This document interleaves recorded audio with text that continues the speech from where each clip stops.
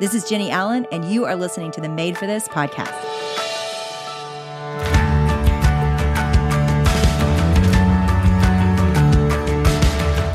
Guys, coming up in just a little bit over a week is If Gathering 2023.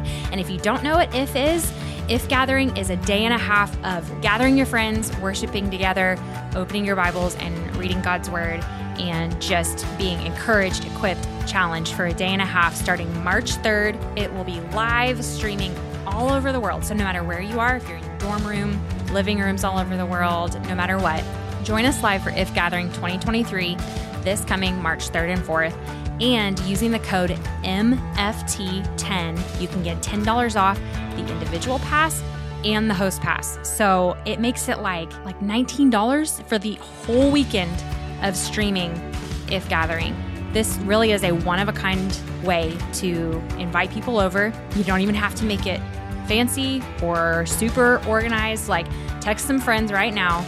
Go register. Go to if2023.com. Click if you want to do an individual pass or a host pass, and use the code MFT10 to get $10 off your pass. That's if2023.com and use the code MFT10 for $10 off your pass all the way through March 4th.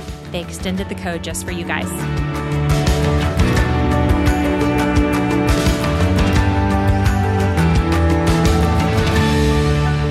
This is a surreal day for me because we are revisiting a book that I wrote 10 years ago.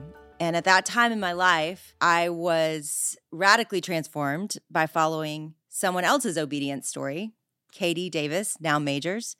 And it's really surreal to be revisiting this time in my life that I wrote this book and all that's come out of it. But specifically, and I'm just shaky about it now because Katie has become such a dear friend. And now knowing her, I mean, I didn't know her for so long when she changed my life. And now knowing her and watching her live, and even this book that she's just written that is kind of then what? And then what after you've given your whole life to God? Then what? We're both living the then what in our surrender journeys. And I have just chill bumps thinking about it and really teary because she's a sister in the faith. I use the analogy in the book, Anything, that dominoes fall into each other, and Katie fell into mine. And without Katie surrendering, I don't think I would have surrendered in the same way and opened my heart and life to God in the same way. And so she fell into my life, and I've fallen into some of yours. And it's just really a full circle moment to all be here together on the podcast. So, Katie, it is such an honor to have you here. And I think everybody can tell it's more than an honor. I'm truly kind of in a surreal moment here. And again, we're friends, y'all. Like, we've hung out many times and talked about everything. And so now it's not like fangirl Jenny here with Katie, but whatever, it has been in the past. But so much of your life, Katie, has changed from that blog that I read so many years ago. So why don't we start, in case people don't know the beginning of your story, with just your journey back in your 20s and where God called you to surrender. Whew, you're getting me teary before we even got started yet. But I'm with you. It does feel really amazing and surreal. And man, just to look back on the last 10, 15 years when this kind of all fell in motion. And I think for me, for those who kind of don't know my story at first, early in my life, surrender looked really big. And I surrendered a lot of kind of life dreams and hopes and a really kind of secure, affluent American life situation to go and serve overseas in Uganda, and fell in love with that place, and more importantly with the people in that place, and felt God continually asking me to lay down my dreams for my life in order to love the people he was putting in front of me there, myself, and then later my children, and then later my husband. We built our lives there. And I think that surrender kind of in the eyes of the world looked really big, and really like kind of this grand gesture. And in a lot of ways it was hard, but in a lot of ways it was easier because it was such a big thing. And it was such like this grand adventure, really. I was young. I was 18, 19, 20, kind of as this journey started. And I think maybe surrender's a little bit easier at that point. We're a little bit like less attached, and we know a little bit less of what our life really is going to look like. And it felt big and scary, but it also felt really exciting. And in the last 10 years, I feel like God has called me to just a much quieter surrender. And I think you probably know this really well too, with just the way that your writing career has kind of exploded and taken off. But there are these like really quiet moments of surrender that nobody else gets to see, even in all the writing and the stages and the podcasting and the what have you. And just that I feel like surrender. She says that because she knows some of them. just so y'all know, she's not saying that like, oh yeah, everybody has that. It's like, no, she knows some of them. Because I think it's important. I mean, we can't always share a lot of the things, and I say this on Instagram all the time, a lot of the things that are hardest about our lives, we can't necessarily put in public because they aren't ours to share. And so, yeah, I just think it's important for people to really feel that. But yes, keep going for all of us.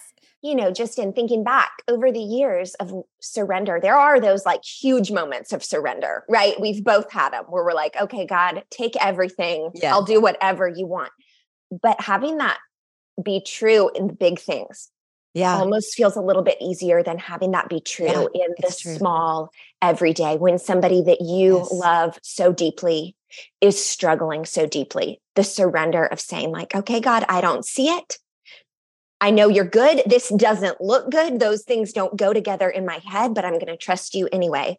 The surrender of, you know, parenting children. You and I both have kids who once were just little and looked to us for everything, who have now launched and are going out and doing their big adult things and making their own decisions and being able, there's a little bit of a false, like, when you're little, I can keep you really safe. And of course, ultimately, like I can't, God knows only, but that becomes like a lot more real to a mom as her kids are like actually not under her roof. And so for me, the last many years have looked like surrendering my children and going like, okay, God, I believe you love them more than me. I believe you know them better than me. I believe that you see the path they're on when I can't see it.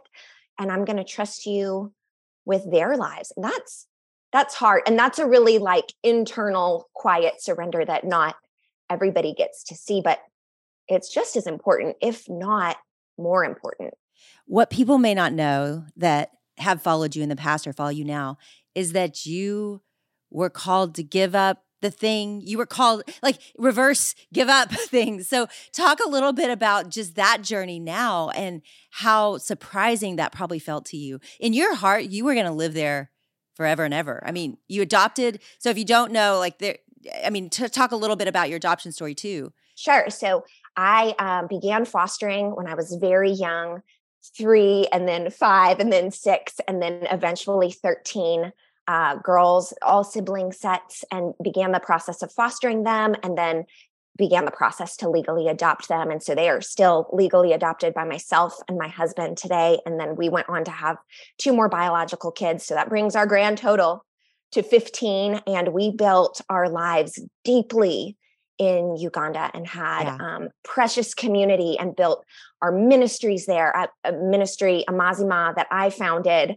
as just this tiny thing out of my living room of my tiny house. You know, now we have over 300 staff and about to be, you know, we're about to cross the mark of 1,000 kids going to 2 different schools that we have. And so, I mean, my husband pastored our church there. The church met in our yard. Talk about like deeply invested. Yeah. We were rooted there in a way that I loved. Like there was hard, but I loved our life there. I loved our people there. I still love our people there. And it's been about 1.5 years now since God made it really, really abundantly clear that we were to be here in the United States for a season. And we don't know how long the season is. And talk about scary surrender, because I really like to know the plan, which is so funny, right? I talk about this a little bit in my new book, Safe All Along, but just that's false. Like I can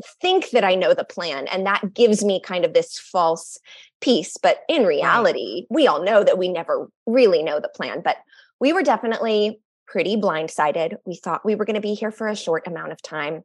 We've been here now for 1.5 years. We think we'll be here for at least quite a bit longer. And God has made it clear that this is where he has us in this season. And he's given us really good gifts and provided for us really well here. But I have kicked and screamed against that because I surrendered everything here to move toward what he had called me to there. And so then to surrender that, to move forward to the next thing he might be calling us to, I think I felt like that was a little unfair. Yeah. Like you built a life you loved there and you loved your life. I mean, I think everybody listening is thinking, oh, you got to come back. Yes. Like that would have been their dream, right? But I'm just going to tell you, because we were together almost a year ago now, Katie. And I mean, it was the four of us, like, and there were a lot of tears. And I mean, it was just that I was watching in your eyes that pain of just leaving a life that you loved and starting over. And so just so y'all don't get confused that coming back to the U.S. was not the dream and like secretly she was waiting for God to release her. This was such a loss for you and the community you had there and the people that you've done your whole life with, right? And your whole kid's life with. So let's talk about the book, because it is, I mean, first of all, I want to read the subtitle. Safe All Along, Trading Our Fears and Anxieties for God's Unshakable Peace. Katie, I'm going to be honest. There's a part of me, even though I know you well, and I have seen you cry, that can't believe you get afraid. I mean, you know what I'm, like you just kind of are ballsy and not just in what you do, like kind of who you are. Like you're kind of just, y'all, she's not, unshakable is in the title. She's not very shakeable. She feels like you could literally have to go through anything and you'd be okay. So talk a little bit about those fears and anxieties and where this book came from for you. Sure. Well, thanks. Yeah. And I think I would have said that was true of me until, I don't know, 3 or 4 years ago. Wow. We kind of had a series. Hold on.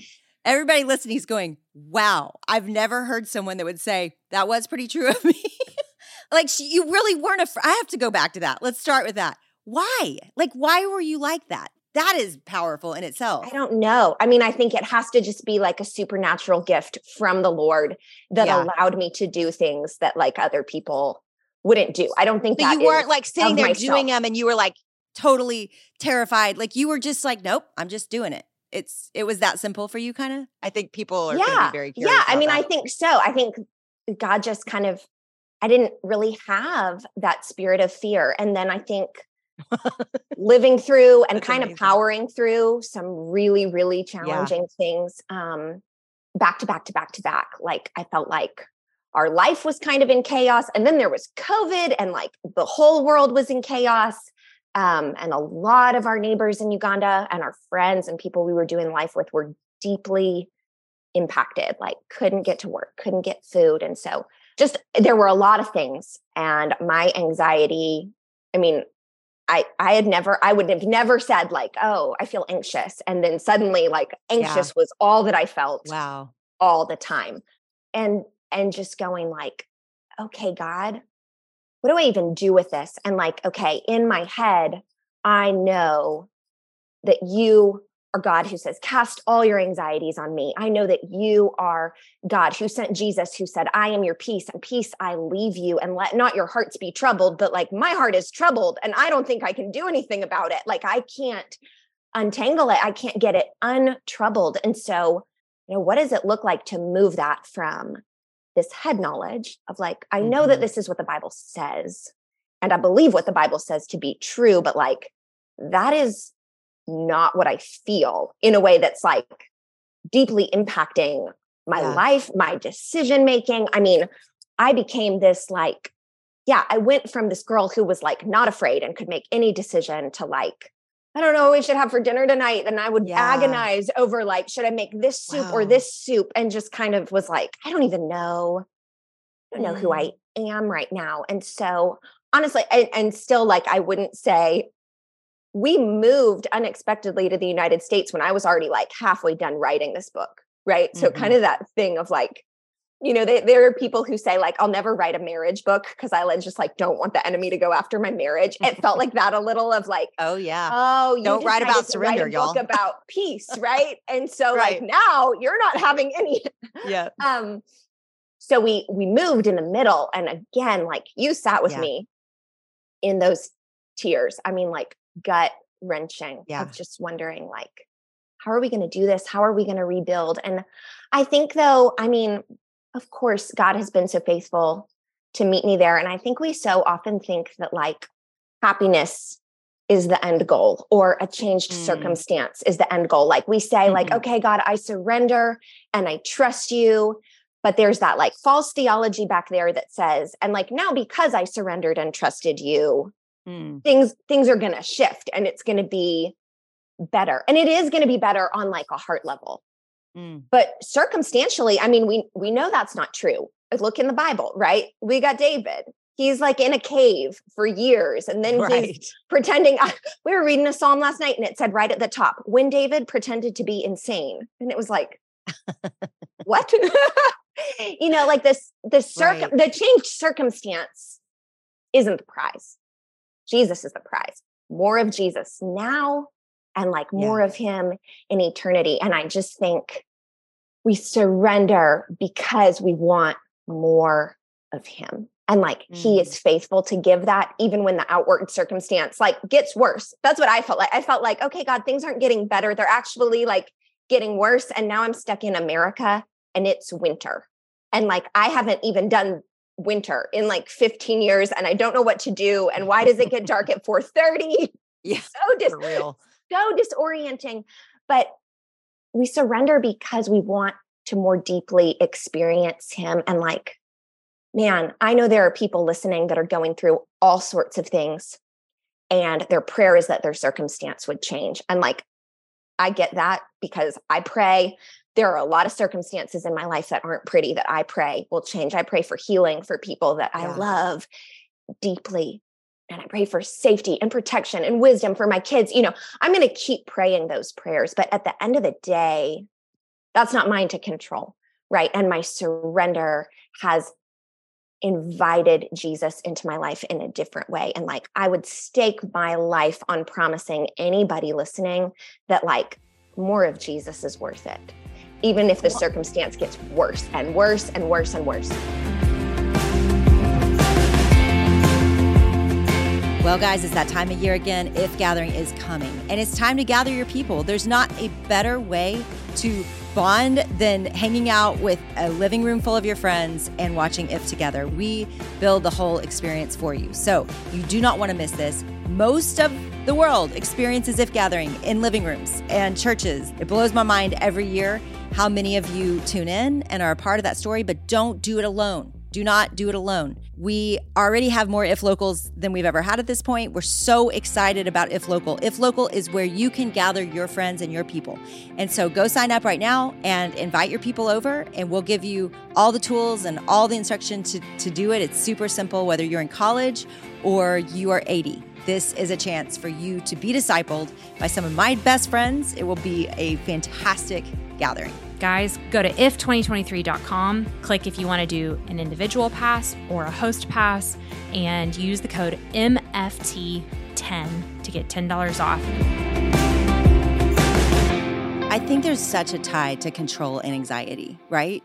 When we can't control it. And I want to read a quote out of the book. You say, intellectually, I know that I am not in control, nor do I actually want to be in charge of everything.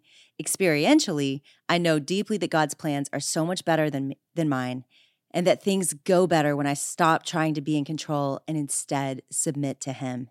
And something even about those words, Katie, like makes me exhale of, yes, like, yes, he's in control. Talk about just that tie for you and how you've seen letting go of the control of your life and how that's decreased anxiety.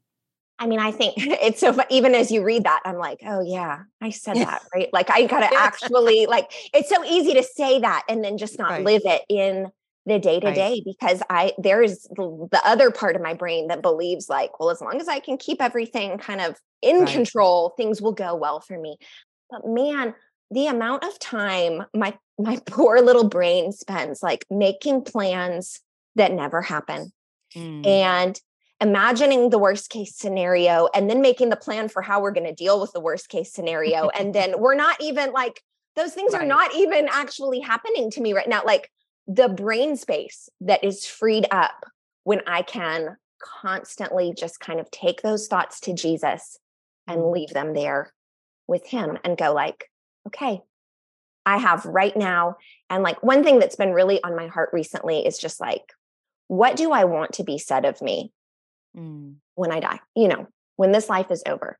And I just really don't want it to be like, she was always really busy making sure everything was just right. Like nobody cares. Right. Like I want people to say like, wow, she loved people really well, or she encouraged people really well. And like, in order to do those things, I've got to be really, really present with whatever's happening right now. And I can't do both. I can't be really present with my kids or with my friends or with my people if my mind is living in the future and trying to make a plan for what might happen next. And so I think just, again, like it's always back to surrender, right? Continually surrendering and submitting those thoughts to Christ and just noticing it about myself, I think helps me catch it, right? I notice now when I'm making the plan for 2 months from now, and I'm able to go like, okay, I don't actually know how that's going to play out. And so making 4 different plans for the 4 different scenarios that might happen, like it's not fruitful. It just isn't. And so like retraining my brain to go like, okay, what can you be a really good steward of like today and maybe tomorrow? And yeah, just trying to reframe it into like, I can do something really well now, and I can love Jesus really well now, and I can love my people really well now. And that might sound really simple, and there's people going like, yeah, well, you have to plan. I mean, yes, I have this gigantic color-coded calendar for everybody in my family as a color, and we've got dentist appointments and we've got this, and there's some planning there, but we don't have to plan for all these imaginary scenarios. I want to talk a little bit, and I don't want to make you sad about this, but let's talk about why you missed Africa, because I think I was so moved by that when we talked last year. So talk just about how simple life was there and how much easier it was, because I think it's helpful for people to hear how complicated and cluttered our lives are, what we're up against when it comes to anxiety and living simply. Yes, absolutely. I mean, everything was so much slower and so much simpler. I don't love stereotypes or generalizations, but I do think that generally speaking, the American culture values time above relationship. And generally speaking, the Ugandan culture values relationship above time. And so in Ugandan culture, it is pretty much just appropriate to be a few minutes late because you spent the extra few minutes having a conversation with somebody who knocked on your door. And I think I see in American culture that in most circles, it's more appropriate to just say the thing of like, oh my gosh, sorry, I'm running late to a meeting, bye, and leave. And nobody's really sad or offended by that because that's how we all live. And so it's not unusual that someone would say that. But I moved here and I was always late for everything. And therefore I was always in a hurry for everything.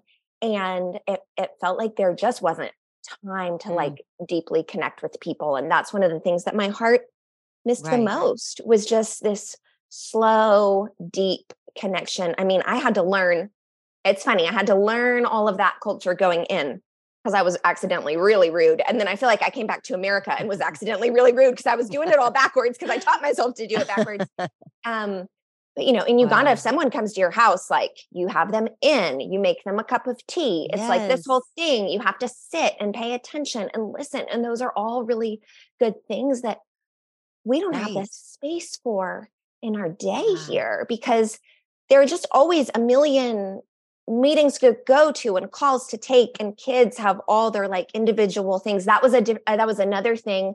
And part of this is probably because of Uganda, and part of it is probably just we lived in a really small town and now we live in Nashville and it's big. But like you didn't have to drive a lot in Uganda. No. And if I had to drive 15 minutes, that was like an event. So all your kids, I had to like mentally kind of prep for that. Yeah. And so everybody could kind of get to their own places and do their own thing. And a lot of our circles overlapped. So like the people that I worked with were generally also the people that we went to church with. And they were also the people that my kids went to school with. And like the teachers at my kids' school were also the parents of my kids' friends, were also the co-pastors of our church were also my coworkers. Like there was so much life overlap. And then when we got here, I realized like, oh, I wanted my kids to plug in and have community, but we were like accidentally all making separate communities. Yeah. Like my husband has work people, and then I have work people. And then, one of our daughters joined the cheerleading squad. And so she had like cheerleading friends, but they all had parents, but none of those parents were like in any of my circles or Benji's circles. And so then everybody had a circle. Well, then we were never like all hanging out together because our people weren't the same. And so anyway, it kind of feels like to be intentional and to live the life that I want to experience for the sake of my family and the connectedness that I want for my family. All these years, I thought I was working really hard on intentionality, but really like Ugandan culture was built in a way that it supported my intentionality. Right. And here it feels like I still want to work really hard on all that intentionality and connectedness. But in order to do that, man, it's a lot swimming of work upstream. It's a lot of work. Yeah, because I did all that research for Find Your People, and it broke my heart. And after the research, I almost was paralyzed of even how to write the book. And you and I talked about this last year. It's like, oh gosh, we just live in a completely broken system. Like it's really hard, but it's so tied to anxiety too. I think that this chaos is just killing us, And so how do we build simpler, smaller lives? And I think, what I'm curious about with you is just how have you made intentional choices there to keep life as simple as possible? I know it's not easy. It takes a lot of work. It takes a lot of work. And so we're still learning it and we're still figuring it out. God has been unbelievably kind to us to give us a church and a small group that we love. And we're all in it together and we're all trying to make the same intentional choices. And so I think that's a big part of it is just finding people who want that same thing and go like, we're going to swim upstream together. And so all of us collectively are going to make time for each other. And we're going to stop by each other's houses unannounced. That was one thing that I missed the most when we moved was like, I kept saying to everybody I met, like, please come over, stop by. But like, nobody would do it. Like nobody was coming to my house. And in Uganda, we had such a revolving door of people. And so I'm thankful for people in my small group who have like taken me seriously and stopped by my house. And you talk about this a little bit too, but like sometimes you have to do it first and it feels super awkward. Like sometimes I have to go stop by your house and you be like, oh my gosh, I didn't expect you. And me be like, I know, isn't it great? Or okay. No, you got to find the people that want it, but it's true. And if we don't do that, it's not going to happen. And I do think so many of you out there right now are taking those little risks and you're messaging me and saying, it's not working. Just keep trying. You have to find the right people. Like a year ago when I saw Katie, she hadn't found those right people yet. And now she has. Like it takes time and work but it can happen. And so just don't give up. We're looking at an entire society that's lonely and anxious. This is the way we fight for it, is connection with other people. And so, Katie, here's what I want everybody to do right now. Go to Amazon, go to Barnes & Noble, go to wherever you buy your books, Safe All Along, and go get it. And here's why. A lot of you say to me when I meet you, it's the sweetest comment, and I can't even tell you how much it means to me, is thank you for discipling me, that through this podcast, through my works, you feel discipled by me. Well, Katie is one of the people that's discipled me. And so I want you to read and know the people that have blessed me and helped me grow up in the faith. And Katie is one of those. So y'all, I'm so grateful for this woman, and go follow her. Go get her books. Dare to Hope was the first book, and it talks a lot about the things we've talked about today as well. So anyway, Katie, I love you, friend. It's great to see you. Thank you. You too. Thanks, Jenny.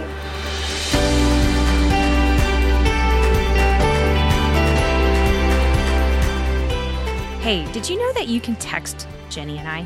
And we actually read your text messages and we try to respond as many as we can, but it's just like such a fun way for especially you guys, our podcast fam, to ask questions. We send out ideas and stuff for you guys all the time to vote on.